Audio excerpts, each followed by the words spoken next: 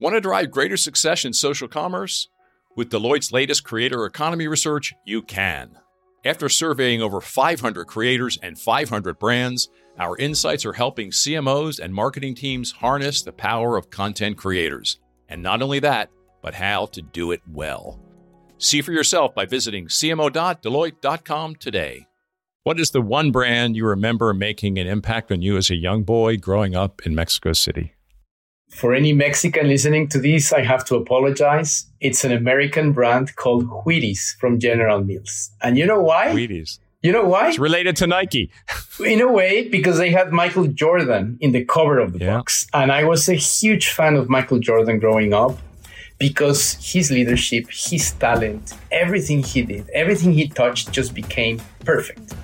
For me, he was the guy to look up to. And when I saw him on that box, I was always telling my mom, when you see that box in the supermarket, that's the only brand and the only cereal I want to eat because that's the guy I want to be when I grow up. Hi, I'm Jim Stengel, and I help major brands find their purpose and activate it, and the profits follow. For 7 years, I was the global marketing officer for Procter & Gamble, where I oversaw the marketing of hundreds of brands. You may not know it, but the CMOs, the chief marketing officers of all of your favorite brands, are trying to connect you with your favorite products and services through purpose. And on this show, I delve into how they do it. My guest today on the CMO podcast is Jose Gorbea, who goes by the nickname Pepe. Pepe is the global head of brands and sustainability innovation for HP Inc., the first significant Silicon Valley company with a wide portfolio of printers, PCs, mobile devices, solutions, and services. HP's revenue for the most recent fiscal year was about $65 billion, up about 5% versus a year ago.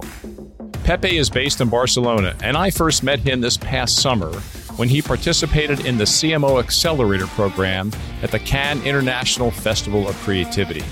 I was immediately impressed by his passion, creativity, and sense of purpose, which you will witness in this podcast session. Pepe grew up in Mexico City. He's a proud Mexican, and he spent about the first 20 years of his career with famous global food companies, Nestle and Kraft Heinz, to name a few. Pepe moved to HP about 5 years ago and has been in his current role 2 years. This is my conversation with a guy who takes inspiration from this Picasso quote: "Learn the rules like a pro so you can break them like an artist." Here's Pepe. Welcome to the CMO podcast, Pepe. Now, I know Pepe is a common nickname for your formal name, Jose, but I want to hear the story on when you became Pepe, not Jose. It starts with the Spanish conquering Mexico and the rest of Latin America hundreds of years ago. Actually, the story is very funny because they came in and when they started colonizing, the local tribes living in many countries from Mexico down south, they brought, Catholics, Christians with them. And when they were teaching them religion, they saw the cross of Jesus Christ and they learned about the righteous father of Jesus Christ, which is Jose, my name. Joseph. Mm-hmm. And they abbreviated with an acronym P.P. which phonetically, when you say it in Spanish, sounds Pepe. So the connection from Pepe to Joseph, the righteous father of Jesus Christ, was made since then. And through time, people started calling in Spanish-speaking countries Jose's Pepes. So the easy way is Charles and Chuck, William and Bill in English. I like to explain this, especially to your English-speaking audience. So you've been Pepe since you were an infant? Basically. If you want to get mad at me and really call me out, say Jose. If you want to be my friend and have a nice conversation, say Pepe. Okay, so I'll leave that to your parents, right? They can Exactly. call you Jose. My mom would say that. Yeah, you will be Pepe to me. I like that. So we are, of course, not strangers to each other. We met this past summer at the Cannes Lions Festival of Creativity, where you participated in our CMO Accelerator. And for our listeners, that's a 2-day program for rising CMOs and other senior leaders. And you did something, Pepe, in that class that was simply one of the most remarkable experiences I have ever had at Cannes, and really anywhere for that matter. So can you share with our listeners what you and your colleagues from HP did in that class in Cannes that was so remarkable, so emotional, so profound. We had difficulty moving on in that class after that experience that you brought into the room. So please tell us about that. It gives me goosebumps just to hear you say that, Jim, because to be honest, you've been doing this for quite some time. And to hear that after 10 years, it's quite a compliment. And it goes to show that if you really work with passion and you listen to people around you trying to help, you can make a big difference in this world. To be honest, a big motivator for me has always been trying to help people. That's the way I was born and raised in Mexico City with my mom and my dad. And they were always teaching me how to be a good citizen, a good person, and most importantly, have a good heart. So when I worked at HP and I saw the opportunity to basically give a voice to creatives from the Ukraine who have been displaced by the war, I said the best thing that we can give these people is not food, is not money, it's a voice. And by learning what we can do at the CMO Accelerator with you and your group, I said, we have a bunch of decision makers in this room all at once paying attention. Let's get focus their attention on doing the right thing and just getting them exposed in an engaging way to this talent that is available and ready to take a job and live a second life, hopefully better than the one that they left back home. So I just rally the troops. Basically, we work with our agency partners, with my team, and we just brainstormed on how can we unlock this experience in a way that people want to help. And the secret is very simple, and this is a word that probably I'll repeat a few times in this conversation, which has to do with co-creation, which is putting the content of the community you want to reach at the service of a brand, at the service of a framework that will enrich the experience and enable that community to achieve a greater purpose. And I think that's exactly what we did in that moment, to the point that we got a bit of an audience in Ad Age. We got a really nice article that you brought them in. But I think most importantly, I've never seen people cry in a forum like this. We usually discuss a lot of stuff around marketing, sustainability, ROI, whatever. People were crying in the room. Starting with me, I was in front of this lady who's a graphic designer, which I picked on purpose because I work a lot with graphic designers. And when she broke out with her story, I just couldn't move on. I didn't know what to say. And I was like, let me help you and let me be a framework that you can tap into to get your voice heard in front of all of these people and beyond. And I think that was very powerful. Yeah. Pepe, I should interrupt you there just to say that this was a class of about 55 senior marketing leaders from companies all over the world, right? Representing all sectors. And so they're decision makers, right? They're putting budgets to work. And we had asked Jose and his team, Pepe and his team from HP to present what's going on in new marketing techniques, innovative marketing techniques, personalization, co-creation. How do they leverage HP's technology to make a difference in businesses, which is really your core business? And what you and your team did is you basically came into the room, and for each person in that room, you had a personalized printed gift, which had the story of a Ukraine creative who is talented and who is looking for work. And so everyone got a connection in that room with someone who that might be able to help them at their company. And then you brought in 3 of those creative people to tell their stories in person in Cannes to this team. So it was so creative. It was so emotional. It was so important. So I just want to give people the background for what happened in that room. And I just think it was, it demonstrated HP's customization technology, but that was an enabler for an experience to happen that was very moving. Which is one of the main reasons why I chose to work for HP 5 years ago, which is I saw in this technology an opportunity to drive marketing with purpose. I did a lot of marketing in my career beforehand for many, many years. But when I saw this and I learned about the technology, I said, we have to do something good with it, more than just personalization for the sake of personalization. And you're exactly right. Creating these beautiful boxes, with the sunflower seed inside of them, representing the sunflower seeds that Ukrainian soldiers are using in the war, so that when they either get captured or they die, they tell the Russian soldiers, a sunflower will grow exactly in this place to remind you that this is Ukrainian soil that you're standing in. I read that and it just touched me to a level that I want to continue to make this big, scalable, because this, to be honest, Jim, as great as it was, is just the tip of the iceberg. It was 55 people. That's it.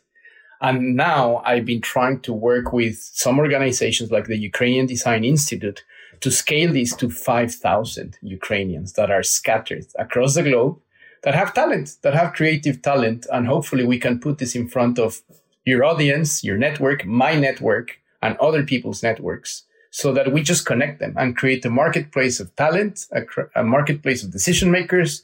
We just build a bridge between the two and make some more magic out of this.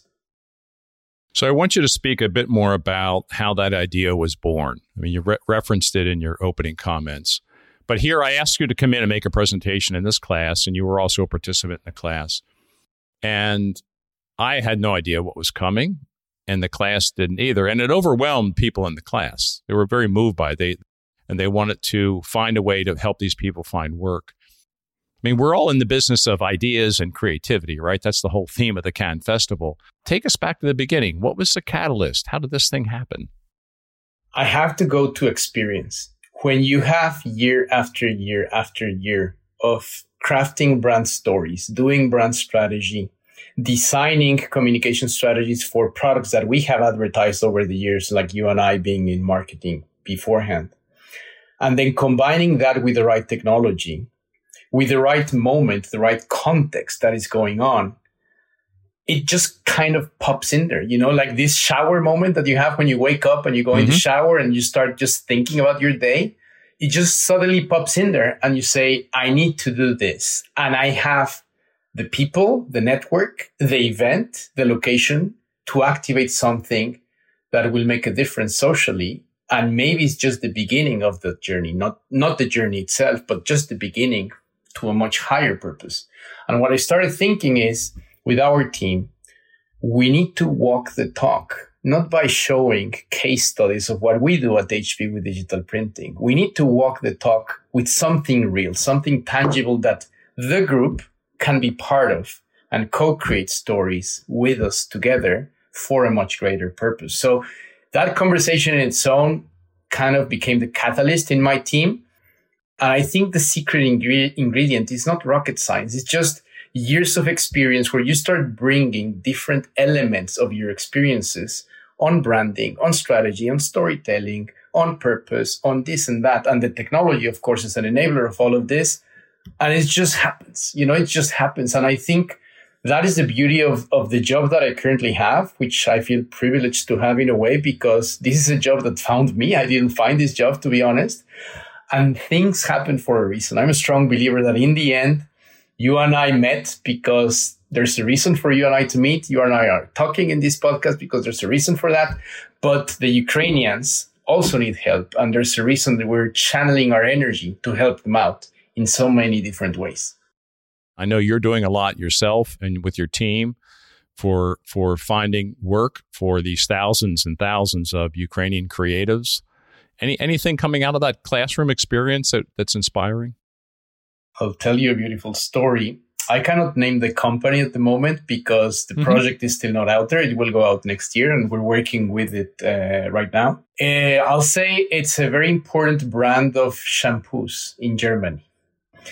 But we're beginning to put hand signals into the stickers of shampoos, on the labels of shampoos, to teach people hand language. So that when you're in front of a, how can I say this elegantly, a disabled person that cannot either hear or talk, you learn a few words, a few sentences while you're taking a bath and having that shower moment.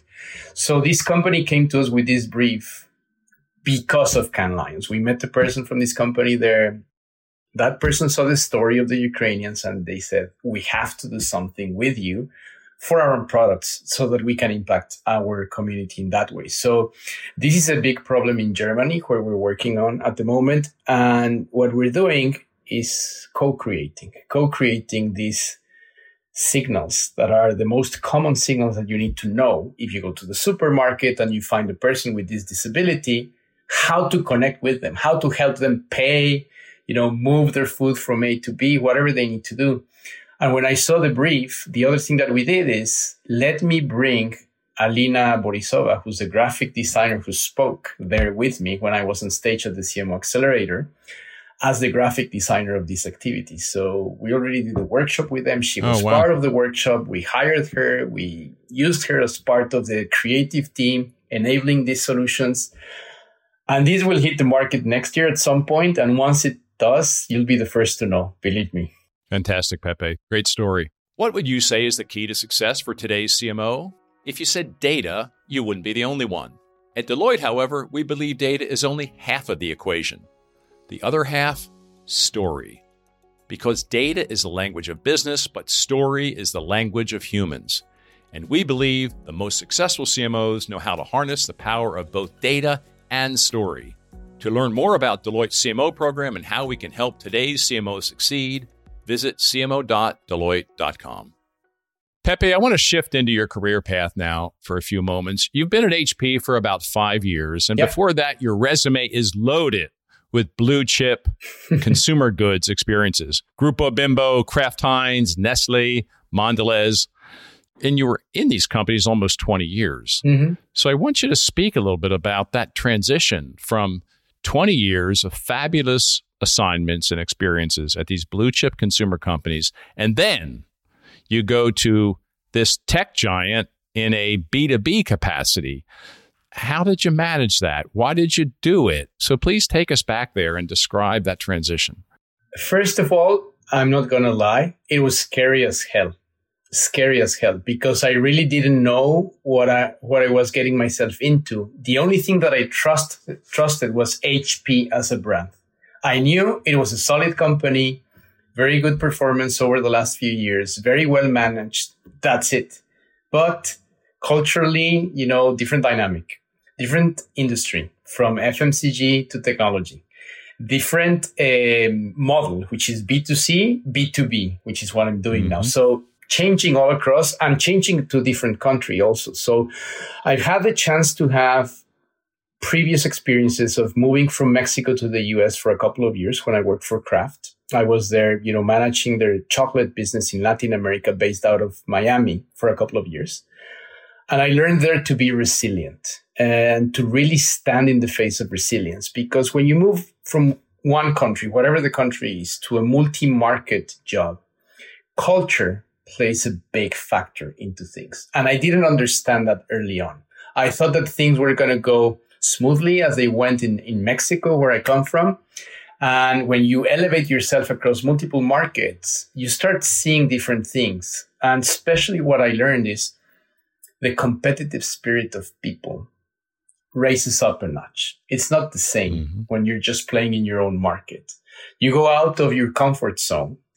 And I remember vividly one of my first phone calls with my boss there, the VP of marketing for Kraft Latin America, an American who's a very dear friend of mine. He told me, he put mute on the speaker on the call. And we had people from all Latin America in the call. And he was about to assign the next big innovation project to a marketing team in one of those countries that really wanted to make it big, go out with the first pilot, and then eventually scale through the region. And when he puts the speaker on and he says the summary of the project, the Argentines, the Brazilians, the Venezuelans, all were fighting for the leadership of the project. And my colleagues from my country, silent. And he pointed the finger at me and he said, this is what you need to bring back to this company in your country whenever you finish this experience, which is build up the competitive spirit of people, because that's a lesson you need to learn that will get you far away in your career. So when I come back to your question, that single experience in a single conference call with a lot of people in it changed, I can tell you, my life, because it really opened my eyes to be who I am today. And this is exactly what allowed me to walk into HP jumping out of Nestle, Kraft, Mondelez from Switzerland, where I was based at the time, into Barcelona, where I'm now, and just go and play to my strengths. I think the other thing that I learned over the years is you need to really learn what you're good at and master that rather than focus on your weaknesses. I tried that in the past and it just doesn't work. You cannot fix, I wouldn't say what it's broken, but what is not your strength. And if you really do the self-analysis of what you're good at and you play that back with people around you by having meetings and calls and chats to say, hey, where can I get better and what am I good at? That's what I took head on. And then I came to HP and I said, I'm just going to be myself and I'm going to voice exactly what I think should be done. And that has empowered me to have a significant impact in this company for the past 5 years. What are you told that you are really good at, Pepe? And do you agree with that? So there are a combination of factors. First of all, strategy. I've been always really great at crafting brand strategy by becoming a good historian. When you go into the heritage of a brand and you really understand where the brand comes from, why it was invented, why it is making a difference in people's lives in a day-to-day basis, if you just understand that, you don't need to read 100, 50-page documents on business reports, quarterly reviews, and so on and so forth. You just need to go there and craft something as a strategy that is relevant in context, in time, and in culture. So one of my key traits that I hear, people play back with me is exactly that. Like I bring back from the past the things that have been forgotten, a lot of brands. And through time, people realize that the answer for having a better performing brand in the future is in the past. And if you do that, you will win. No, I love that. And there's a guy named Joey Ryman who had a consultancy that he sold to BCG. He used to say the fruit is in the roots. I couldn't agree more. And I think, and every time I've changed assignments at P&G, I did that. I went back to the archives. I talked to the team. I talked to people who had worked on the brand years ago. And I kind of charted the brand's history. When were the high points, the low points? And what was it about the low points? What was it about the high points? It's so rich. Absolutely. And so that's the first thing. And then the second thing is empathy. I really know how to empathize with people so that I get the best out of them. Something I did wrong at the beginning of my career, and that's one of my opportunity areas, is learn to listen to what people have to say and pay attention, because you might be behaving as a good listener in front of someone, but it doesn't mean you're paying attention. And that's a very important and subtle difference on how you talk and you have a conversation to engage with the other person in the room, the other group in the room. So empathy, I think, is something I've mastered because I think it's part of my personality. And you saw me speak in your event. And I think that's where you create connections with people. But you also need to be an expert on what you're talking about. Knowing your stuff in combination with being an active listener, being empathetic, but most importantly, paying attention, has enabled me to gain trust from people around me in a boardroom or just with my wife and my kids and get stuff done, and get them motivated to do stuff together. And I think that has been one of my key traits through life. And on the other side, you said we also need to, we should play to our strengths and you have the confidence to do that, but we also are always working on something, right? Mm-hmm. To improve as a leader, to improve as a human being. So what are you working on? This is a concept I wanted to actually chat about today, which is creative courage. Creative courage is something that people talk about, but it's so difficult to master, especially when you're in a boardroom with decision makers that don't have time for chit chat and you just need to get stuff done and do business. You need to find your moment to say the right thing at the right time to influence. And it has been a challenge throughout my career. I won't lie. There have been a lot of meetings where I know that I could have said something different or better or in a different moment. And I maybe could have gotten away with it to make an impact. And out of those learnings, I've had meetings later in my career, especially at Mondelez in Switzerland, where I was the marketing director for the chewing gum business for Mondelez across Europe. Brands like Trident. And in the case of Northern Europe, we had a brand called Steamroll. And the chewing gum business has been declining for decades. People are chewing less gum. It's just not sexy any longer because most brands have become highly functional. You know what you get out of chewing gum? Fresh breath. That's it. And what I discovered then was that we had to change that brand and turn it into a lifestyle brand. What do I mean by that? Giving people confidence to speak their mind.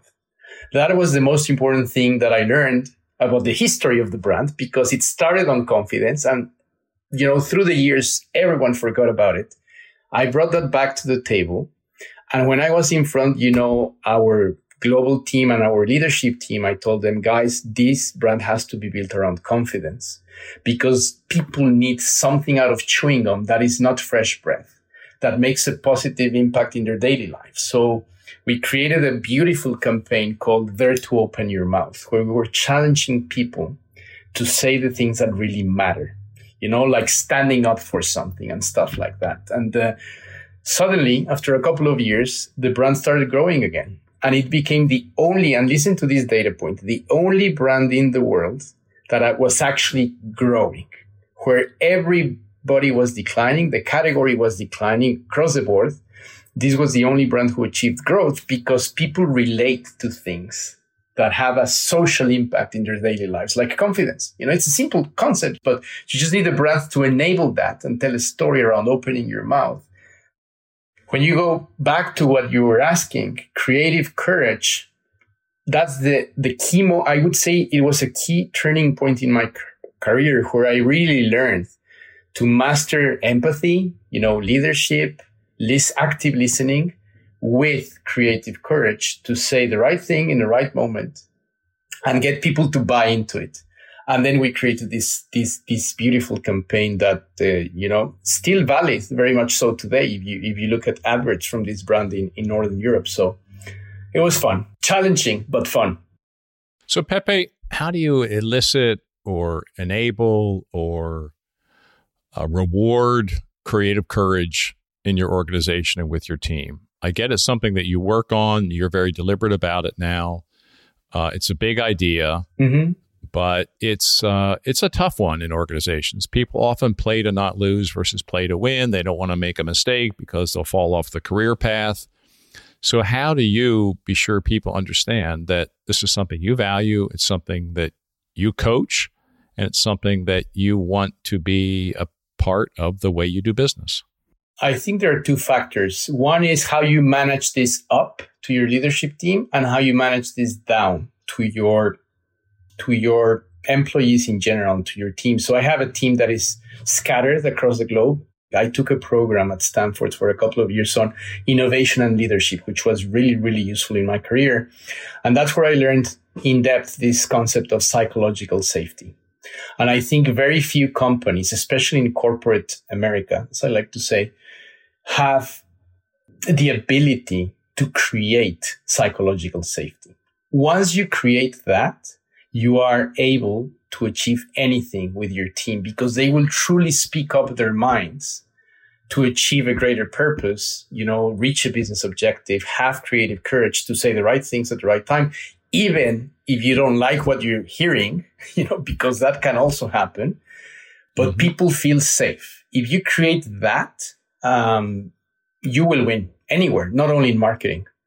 It's a powerful concept. I've seen Google write a lot about that concept. I know they've done a lot of research in that concept. It's something they try to bring to life in their teams. But I think, again, it's a simple concept. You talked about confidence, psychological safety. If you create that in your team, they feel like you have their back, and that then anything's okay to talk about, any ideas okay to talk about. So it's a very, very powerful thought. Let's shift to your current job, and I think you have a very unusual job title. Maybe it's the only one I've ever heard that is phrased like this. You are the global head of brands and sustainability innovation. Mm-hmm. And tell us how that represents what you do day in and day out in your job.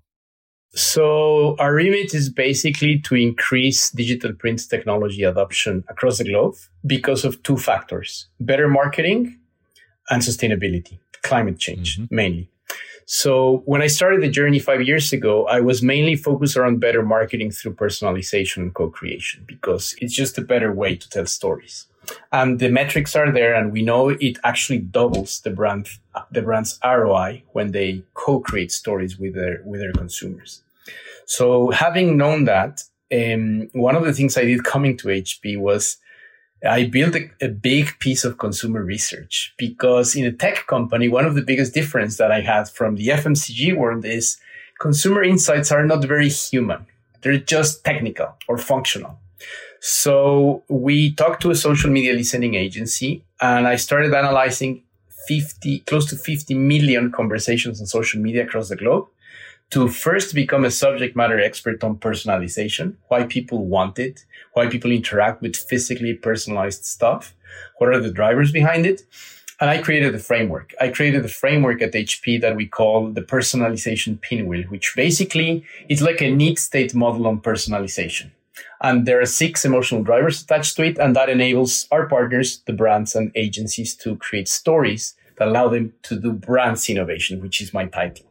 So that was the first part of the journey. But very quickly, I saw also that if we don't become experts on sustainability at the same time, we're just not going to win the game.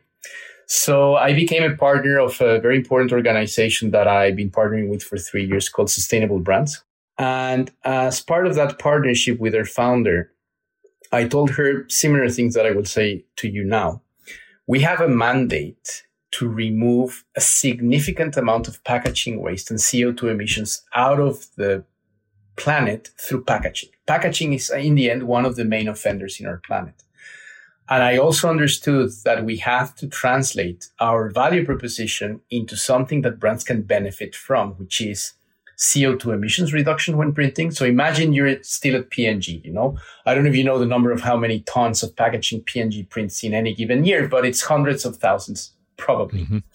Imagine you just could take out 30% of pack waste out of the supply chain like that, just because you're printing digitally and you remove minimum order quantities. And the second part is, because we did a life cycle assessment study on this, you can reduce up to 80% of CO2 emissions when printing every single bottle of Head & Shoulders, Pantene, you name it. When you start extrapolating those numbers globally, we can potentially remove close to 50 million tons of packaging from the planet and close to 50 billion tons of CO2 emissions from the planet. It's significant. Once I understood that, I had to come back to my job title. And when people read it, I had to say, well, what do I do? Brands and sustainability innovation. We'll get into the details later, but at least it explains a little bit how we want to focus on people that do marketing and do sustainability as not a two-headed horse, as a package that comes together. And one of the things where I'm very active today, which is, this is beyond HP and this is just me being me, I'm part of one of the CMO growth councils that was formed at Cannes Lions on sustainability. So I'm working there directly with CMOs on how to blend the marketing agenda and the sustainability agenda into a single agenda, because it's the same agenda. If you want to build your brand, you have to be sustainable by design. It's as simple as that. While you need to achieve a higher purpose with consumers you're trying to reach.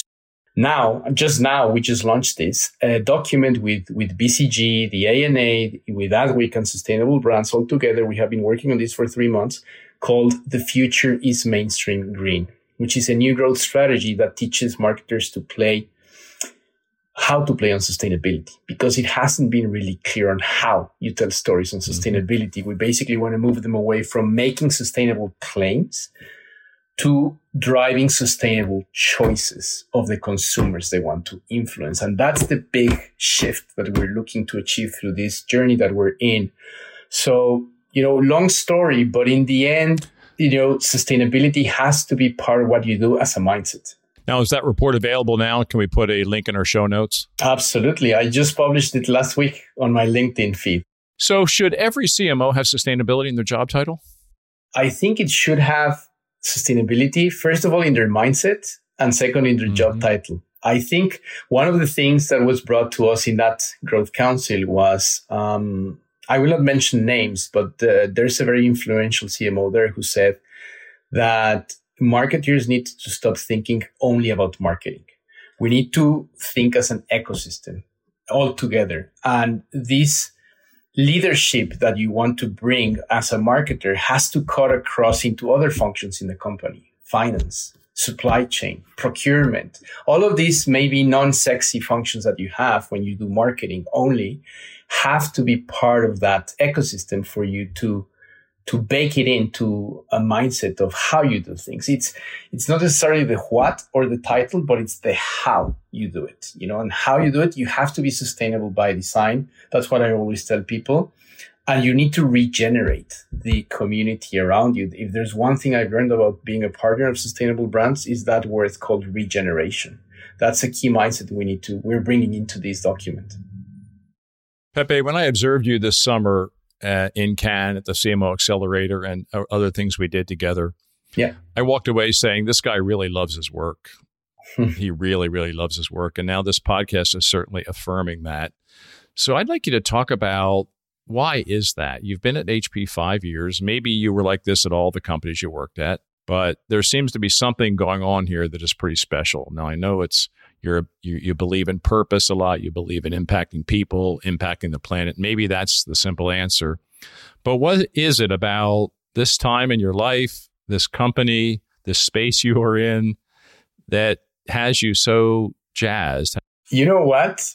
Yes, it's simple in a way because, of course, I have a good heart and I want to make a positive difference in the world. In the end, the day that I die, I want my tombstone to say, not even my name, it's co-creation at heart. Because when you co-create, you'll get people involved into what you're doing. That's one side. But in reality, I'm competitive as well.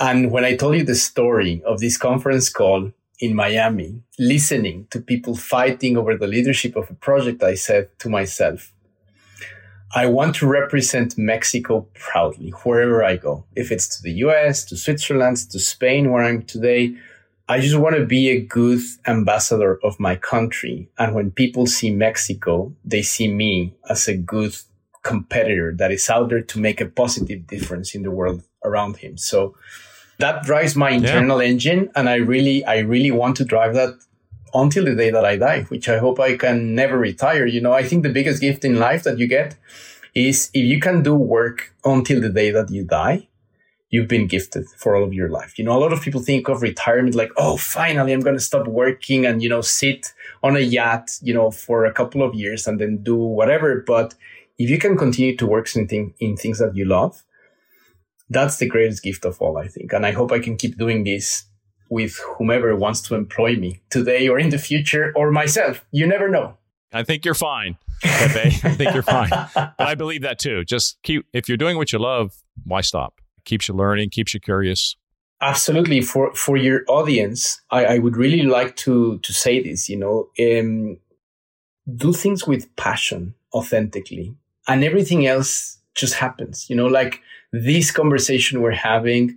I got an invitation to become a marketing teacher. Of all things, I maybe was expecting to teach marketing when I reached 60 or beyond, but no, it came now. I'm 45 and I'm starting that journey by invitation in one of the top marketing schools in the world, which is ESADE here in Barcelona. And it's a very interesting journey because now for the first time in my life, I have this ability to impact people when they're just beginning to form their thoughts on what better marketing actually is. Before they get influenced by a company, before they go out there and work and really test things out, it's a new challenge for me. But in the end, it comes out of the same thing. If you just do things with passion, other people notice and they just, raise their hand and say, hey, Pepe, I want you to be part of this. I want you to be part of that. And I think it's contagious. You create this contagious energy around you when you do things with passion. So what are you learning from the students? And what are you teaching them? What's the course? So the ESADE University just launched a new program, which is quite new, but transformational, which is called Business Innovation and Transformational Leadership Applied to Social Impact. So when they saw what I did at Cannes, they said, we have to have you as one of our teachers. So I'm not a permanent teacher there. I only go there by invitation, but who knows, later I might become one.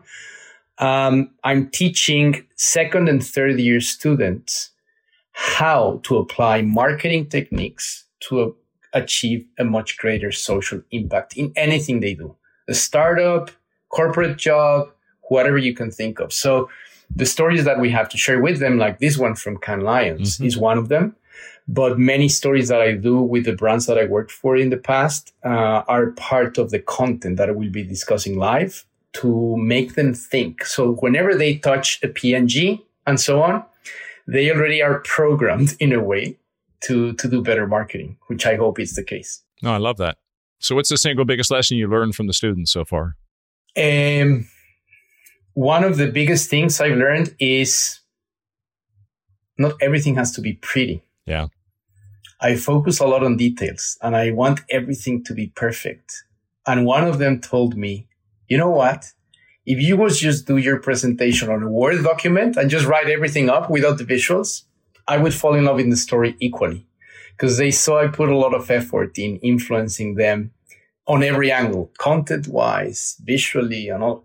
And one of them said, you know what, Pepe, you don't need even a PowerPoint. Just talk and just let go. And it kind of opened my eyes, because I've been doing this for quite a while and no single adult has ever told me that. And when this guy stepped into me and he just shook my hand and said, thank you for the class you just gave us. And he said that, you just take these things, I don't know, it just touches you in a different way. And it kind of really taught me a lesson to be less of a perfectionist, which I am. And that's one of my areas of growth, where I can get better.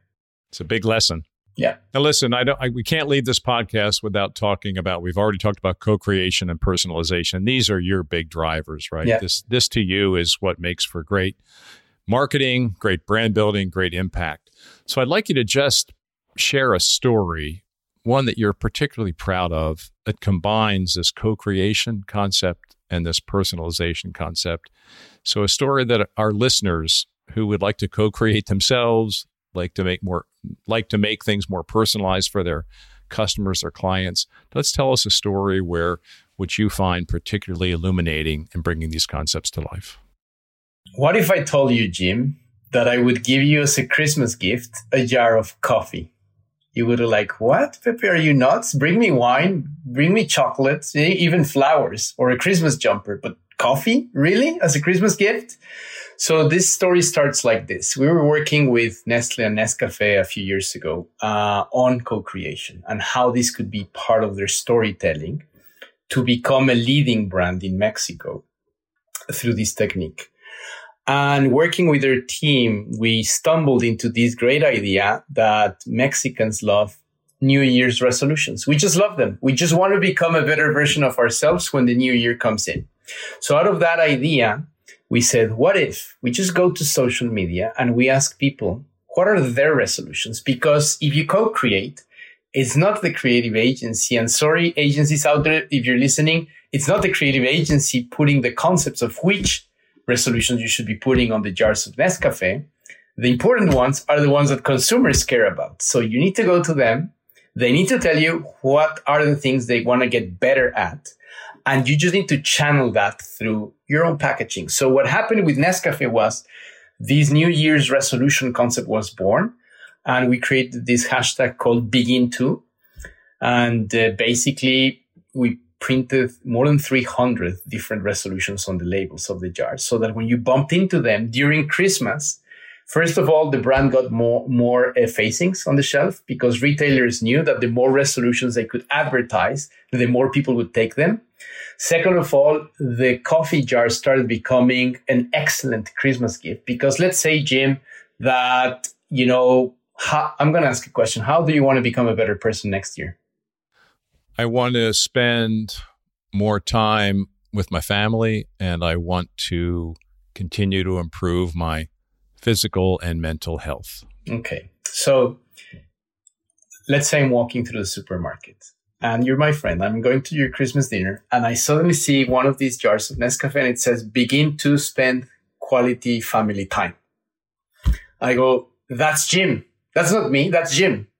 I grab it. And the next time I go to your place, I'll go and show up on the doorbell and show this Nescafe jar.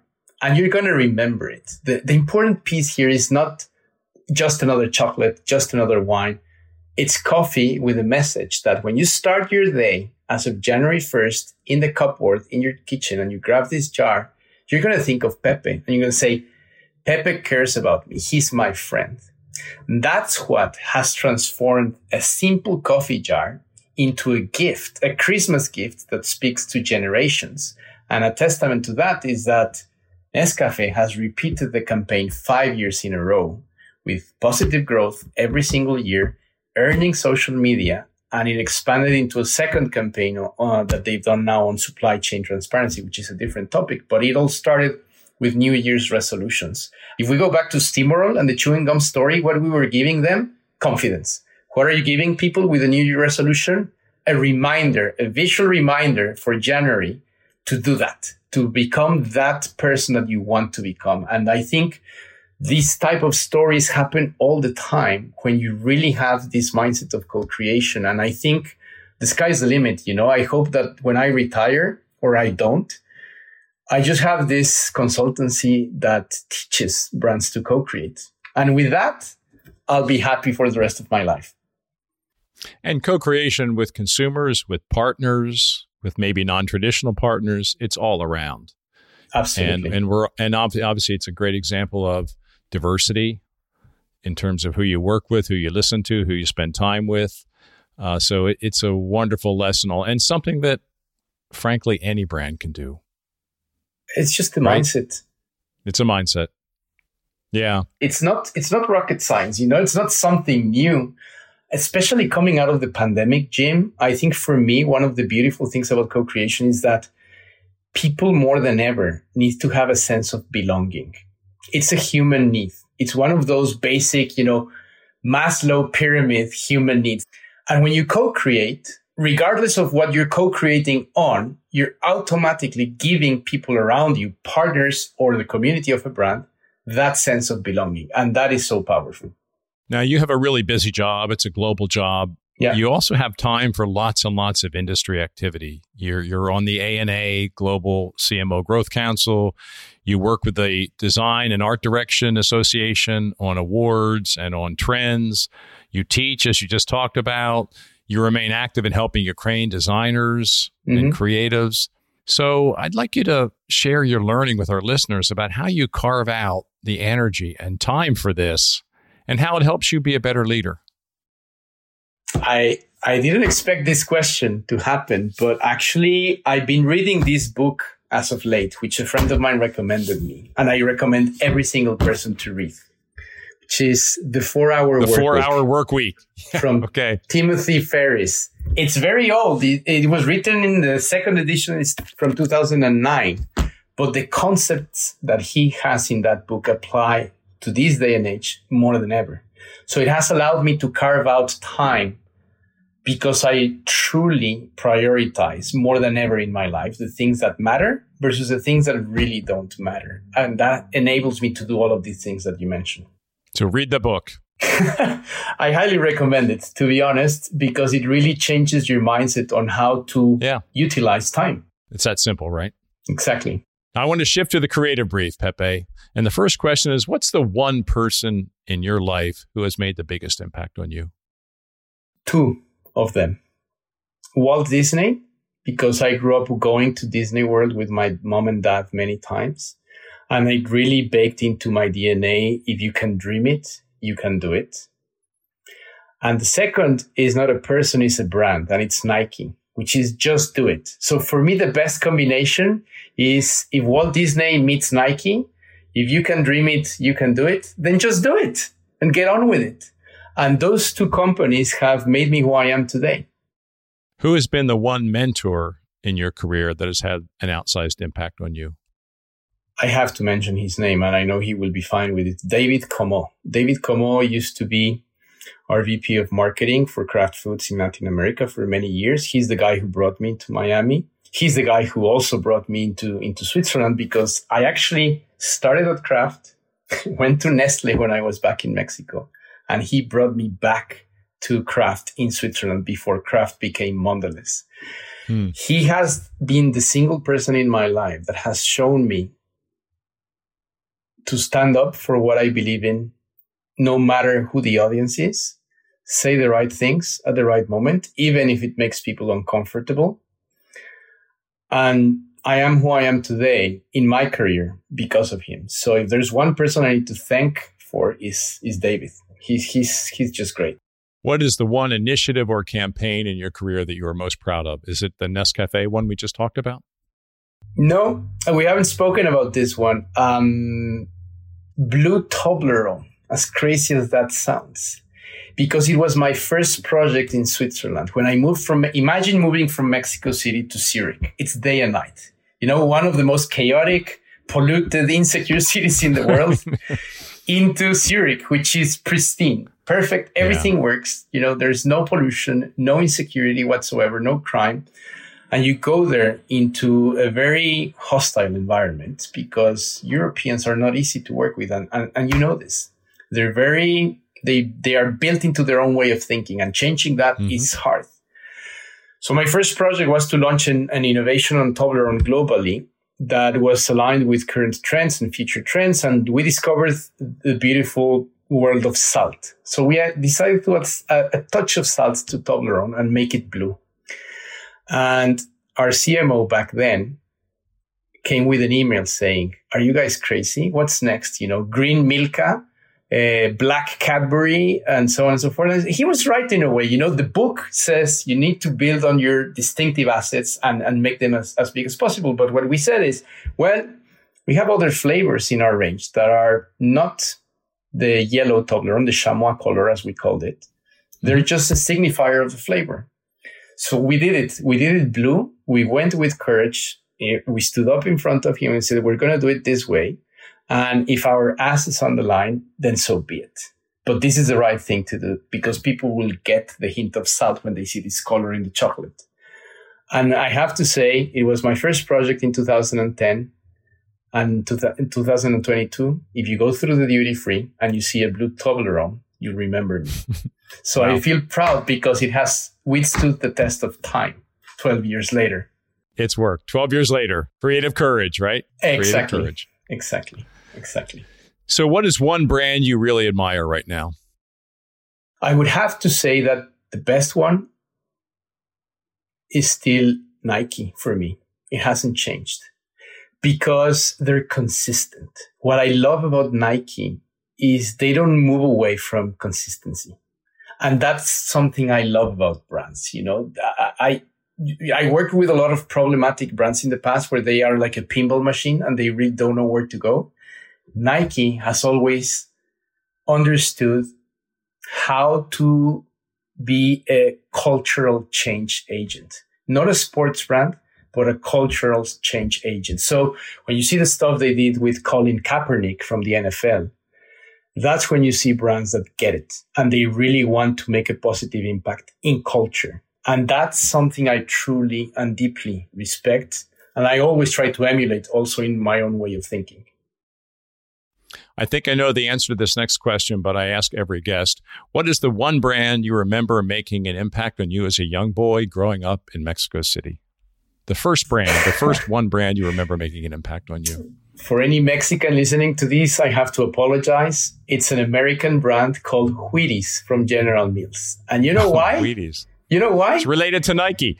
In a way, because they had Michael Jordan in the cover of the box. And I was a huge fan of Michael Jordan growing up. I'm not a basketball fan, but I was a basketball fan when he was playing the game. Because his leadership, his talent, everything he did, everything he touched just became perfect.